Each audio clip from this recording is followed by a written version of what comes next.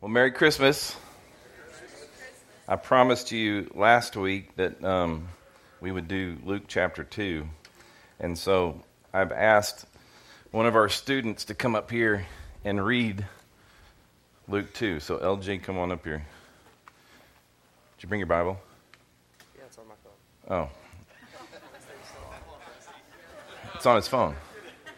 You can do it there, or, I'm prepared if you want to do it there. Either way. Yeah. Are you going to sit down while I do this? Yeah.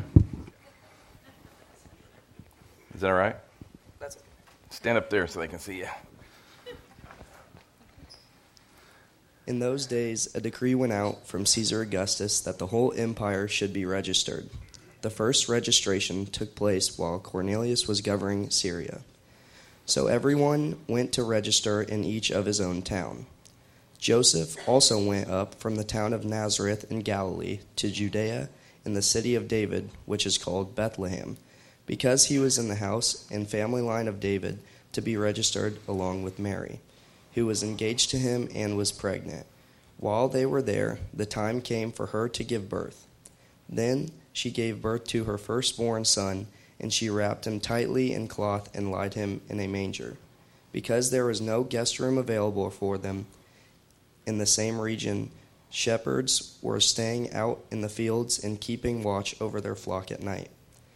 Then an angel of the Lord stood before them, and the glory of the Lord shone around them, and they were terrified. But the angel said to them, "Do not be afraid, for look, I proclaim to you good news of great joy that will be for all the people. Today in the city of David a Savior was born for them, who is the Messiah, the Lord. This will be the sign for you. You will find a baby wrapped tightly in cloth and lying in a manger." Suddenly there was a multitude of heavenly hosts with the angel praising God and saying, "Glory to God in the highest heavens, and peace on earth to people he favors." When the angels had left them and returned to the heavens, the shepherds said to one another, "Let's go straight to Bethlehem and see what has happened, which the Lord has made us known to." They hurried off and found both Mary and Joseph and the baby, who was lying in the manger. After seeing them, they reported the message they were told about this child, and all who heard were amazed at what the shepherds had said to them. But Mary was treasuring up all these things in her heart and meditating on them. The shepherds returned, glorifying and praising God for all the things they had seen and heard, which were just as they had both been told. Nice work. So I want to ask you one question before you sit down. Obviously, Jesus is born in that story, but other than that, what is the most prominent thing about that story that sticks out for you? I would say, maybe I'll step back up here. Yeah. I think when the angels first came down and the shepherds acknowledging them, and then also when they were first afraid, and then just those words saying, "Do not be afraid," that just shifted in their mindset and then their actions, and then they went and did what they were told to do. Yeah, if you saw a multitude of angels, probably have to check my shorts. Yeah. Right on. Thank you. Yeah. Appreciate that. Yeah, we've said this before. And Bill, I think you talked about watching the Charlie Brown Christmas special, and when Linus reads doesn't read it, he quotes it. He quotes the Christmas story, Luke chapter 2. He's got his security blanket, but when he says, "Do not be afraid," he drops his blanket for the first time. I don't know if you've ever noticed that or not, but Charles Schultz was intentional about that. But yeah, so that's a great pickup about not being afraid. It says that quite a few times in the New Testament. So teaching Luke chapter 2, we do this every year, and it's kind of like hard to keep the Christmas story fresh, but it is the Christmas story, and it's Christmas time. But today, I want to kind of share something with you about the two sets of visitors. The two sets of visitors would be the shepherds and the wise men that you have at your nativity scene. Let me go back to verse 8. It says, in the same region, shepherds were staying out in their fields and keeping watch at night over their flock. Then an angel of the Lord stood before them, and the glory of the Lord shone around them. I think if I was to pick out something prominent, it would be that right there. The glory of the Lord shone around them. Here's what you have to know. The glory of the Lord was the one that showed up on Mount Sinai to Moses when he gave him the 10 Commandments in the burning bush. And it caused Moses' face to turn bright white because he saw the glory of the Lord. Then that glory of the Lord was the one that followed them around in the tabernacle as they moved around in the wilderness, the Jews. There was the glory of the Lord. Then Solomon built the temple and the Holy of Holies. There was the glory of the Lord. And then all of a sudden at the end of the Old Testament, the glory of the Lord goes away. Well, all of a sudden it appears to the shepherds. The glory of the Lord is back. The same one that was in the burning bush, the same one that was in the tabernacle, the same one that was in the temple. But here's the cool thing. Obviously, Jesus came, he died, was buried, rose again, and the Holy Spirit came. Now guess where the glory of the Lord is? Sitting right here in this room. In each one of you that believe in Jesus. That same glory that was right there that night in the nativity scene is right here. It doesn't get better than that, you guys. Come on. I don't care what you get for Christmas. The glory of the Lord has taken up residence inside of your mortal body. And that's what I'm looking at. And it's a beautiful thing. It says, and the glory of the Lord shone around them, and they were terrified. But the angel said to them, don't be afraid, for look, I proclaim to you good news of great joy that will be for all the people. Today in the city of David, a Savior was born for you, who is Messiah the Lord. This will be a sign for you. You who? Who's he talking to? He's talking to the shepherds. This will be a sign for you. What's the sign? If I sat here and asked you guys, you'd all go, it's the star in the sky. No, that's not the sign. It says, this will be a sign for you. This will be a sign for you. You will find a baby wrapped tightly in cloth and lying in a manger. How's that the sign? Let's break this down. I want to bring my holy Mishnah reader up here. He hasn't been up here and made a presentation in a while, but Brent, come on up here, buddy. He's going to read from the Mishnah, and he's the only one in the room that can read from the Mishnah. I got my glasses. So you're going to read Baba Kama 7.7. Yes. Baba Kama 7. I'll explain this here in just a second, but go ahead and read. You want me to hold it? I'll hold it for you. They may not rear small cattle in the land of Israel, but they may rear them in Syria or in the wilderness that are in the land of Israel. They may not rear fowls in Jerusalem because of the hallowed things, nor may priests rear them anywhere in the land of Israel because of the laws concerning clean foods. None may rear swine anywhere. A man may not rear a dog unless it is kept bound by a chain. They may not set snares for pigeons unless it be 30 risks from an inhabited place. Thank you, Holy Mishnah Reader. Can I have that? Thank you. Now, I know you're sitting there going, what just happened there? This is an expensive little book. But this is the Mishnah, and this is what the Pharisees, the Jews, the leader of the Jews, came up with. You see, God gave them, I'm using this microphone, take this away.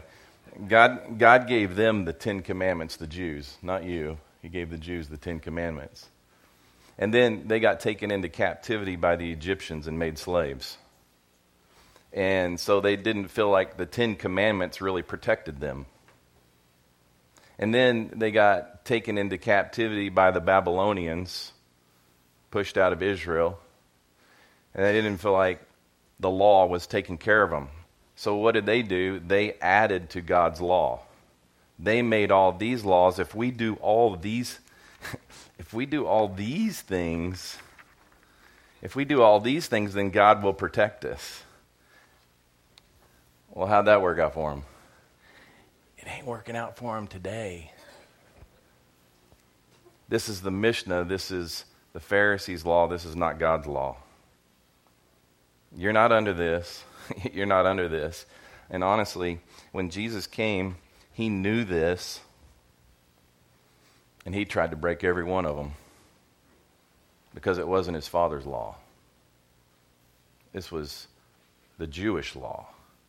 It's the Mishnah.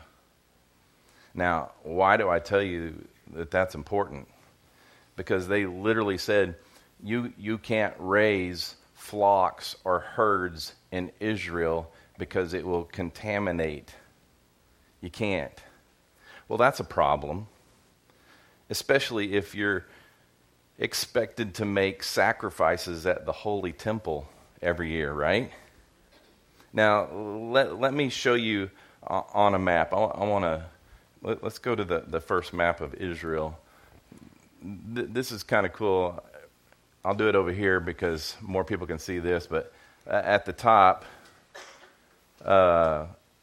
this is Nazareth. This is the Sea of Galilee. If you go up here, this is Lebanon, Syria, Jordan today. Egypt is down here, but this is Israel. And at the top is Nazareth. This is the Sea of Galilee. This is the Dead Sea. This is the Jordan River. All right? Down here is Jerusalem, the second from the bottom, and the bottom one is Bethlehem. The bottom one is Bethlehem. So it is 90 miles from Nazareth to Bethlehem. When it said there in Luke chapter 2 that they had to go because there was a census being taken and he had to go to his hometown, they were living, Joseph and Mary, in Nazareth. She's pregnant with child, about to deliver, and she had to go 90 miles south through Israel. I'm glad it wasn't me. And so from Jerusalem to Bethlehem, it's 5.5 miles. Now, let me show you, this is kind of important too. Let me show you what Israel looks like. I've got 3 slides, and we took these pictures when we were in Israel, and I can't remember what mountain we're on, but this is actually looking over the area that will someday be Armageddon. But look how flourishing it is. It's green. This is Israel. Flip through those 3 slides. That's just what, when you think of Israel, you don't think of that, right? But like there's every crop, vegetables and fruits except for like 7, and don't ask me what the 7 are because I know what they are, but I can't remember off the top of my head, is grown in Israel. It's a fruitful country. It's one of the top medical places in the world. It's incredible. Now, if you go on the other side of the Jordan River, this would be the wilderness. Let's show them some pictures from the wilderness. This is the wilderness. This is looking out from the top of Masada, but go ahead and slide over. That's the Dead Sea, but this is how you picture Israel, right? But that's really Jordan. That's the wilderness. This isn't Israel. This is Jordan. It's kind of important for you to know this. So if you can't raise flocks or herds in Israel where it's lush and the shepherds are in the wilderness, and literally you go over there today, you will see shepherds walking their sheep through the wilderness. I'm like, when do they eat? Well, you can grow things in there. They've planted trees and stuff like that. You will find areas where they can actually feed and things like that. But it's kind of necessary that you know what's going on here. Because here's what's important is if we're supposed to have sacrifices of animals, and they're in the Jordan, how do we get our animals, our pigeons, our doves, our calves, our sheep? How do we get that? They had temple service shepherds in the area which were responsible for raising sheep specifically for temple sacrifices. Which shepherds did the angels appear to? Those that were close by in Bethlehem. Are you kidding me? Like, these are the shepherds that are raising sheep to be sacrifices at the temple. And these are the shepherds that are going to show up at the birth of Jesus. Now, I know you may think that sounds ironic, but that's truly God. That's the way he works. They were the shepherds that were hired by the temple in Jerusalem to prepare the lambs for sacrifice in Jerusalem. That should cause you to think for a second. This will be a sign to you. You will find a babe wrapped in swaddling cloths. Now, I have a seminary professor that, well, most of my seminary professors would travel over to Israel, and we've been over to Israel. And when you go to Israel, you're required by law to have an Israeli guide, someone that lives in Israel. It's like the way that they make a living in Israel is touring. Like right now, they're literally hurting because there's no tourism going over. We were supposed to be over there last week, and obviously we didn't get to go. But the tour guides who are required by law to take any group, even individuals around Israel, most of them are Jews. Most of them are Jews, which basically means they don't believe that Jesus is the Messiah. But they can quote the New Testament for you better than anybody I know. They know the Scripture. They know the history of Jesus. They know it. So when you're in Israel, you have these tour guides, and they explain the Scripture to you. But when you go to Bethlehem, it is a Palestinian area. And the Jewish leaders will not go to Bethlehem. And they hand you off to an Arab tour guide. And the Arab tour guide stays with you for the day while you're in Bethlehem. Is there a modern day picture of Bethlehem? This is what Bethlehem looks like today. You see construction going on and everything else. So we have an Arab guy that helps us through. And the seminary professor says this, that based upon tradition, they can't find this in literature anywhere, but if an Israeli guide, a Jewish guide, and an Arab guide say the same thing and are in agreement, then it's probably true. But based upon tradition, Jewish tradition, whenever a woman would die, she was expected to be buried in her own clothes, her own linens. When you see people die in Israel, which you do almost every day, you see them wrapped in a linen. There is a procedure that takes place.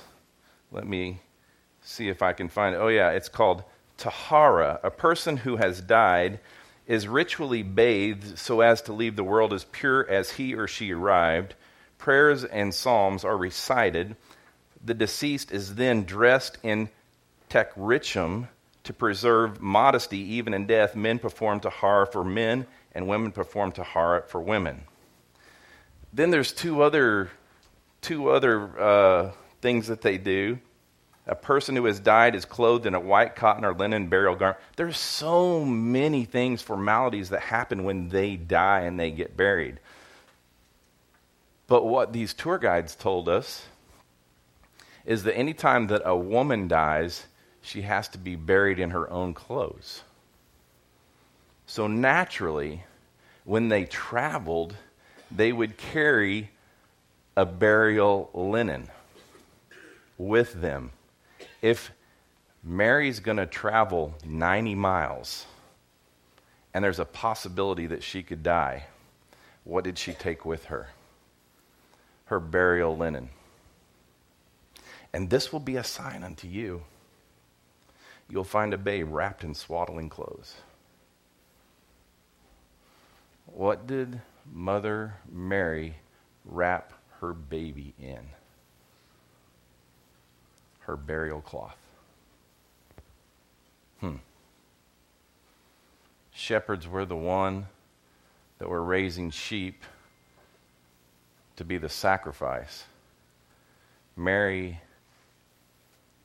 wrapped her child, her baby, in her burial linen.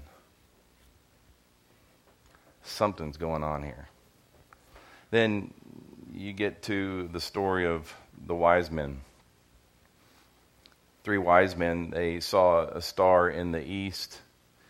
They literally, you have to, you can't listen to some of the songs because the Christmas songs are messed up, but the star was in the east and they traveled to the west. In other words, they were probably in Jordan on one side of the river, saw the star, and they had to travel west. If they would have actually traveled east, it would have taken them a year and a half to get around the globe. But they traveled west to Jerusalem first and met the chief priest. And then the star, not Halley's Comet, but some supernatural star, led them directly to the manger. The manger. You know what that looks like, right?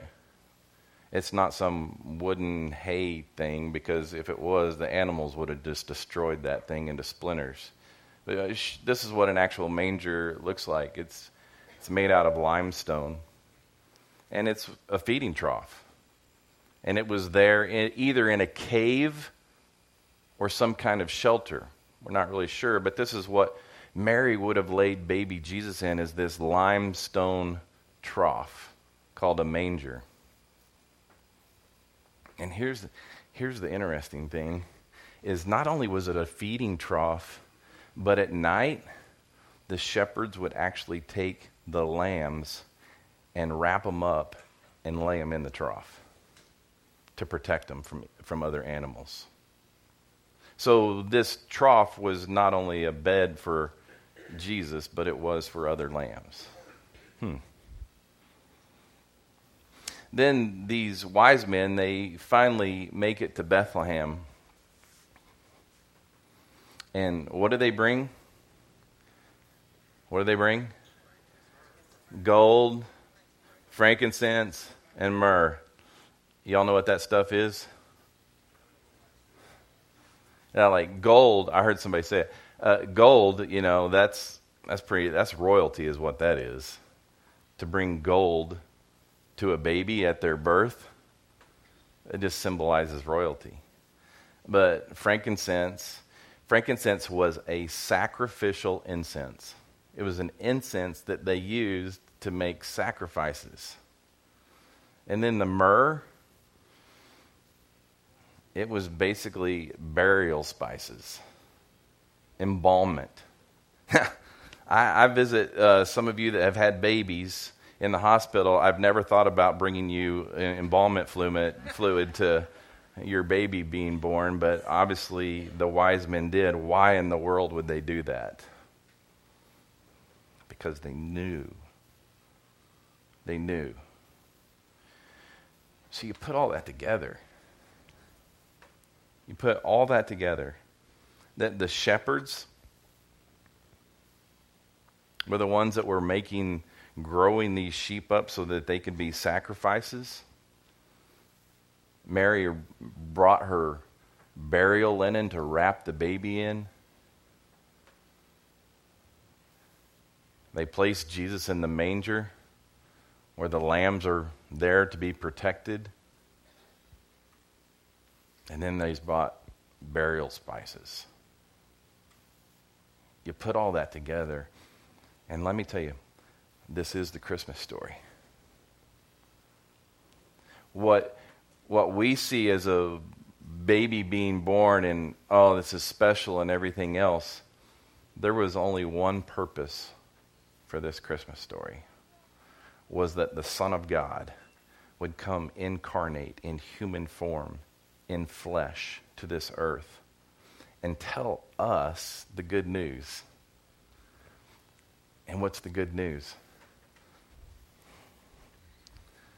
That this is not the good news. This is bad news. The law, and he walked the face of this earth perfectly, without sin, and he obeyed all of his Father's laws. And he said, look, we've proven from Adam all the way up to here that you guys can't do the 10 Commandments, that you can't do the 613 laws in Leviticus, that you can't do the Sermon on the Mount. You can't do it. It's not possible.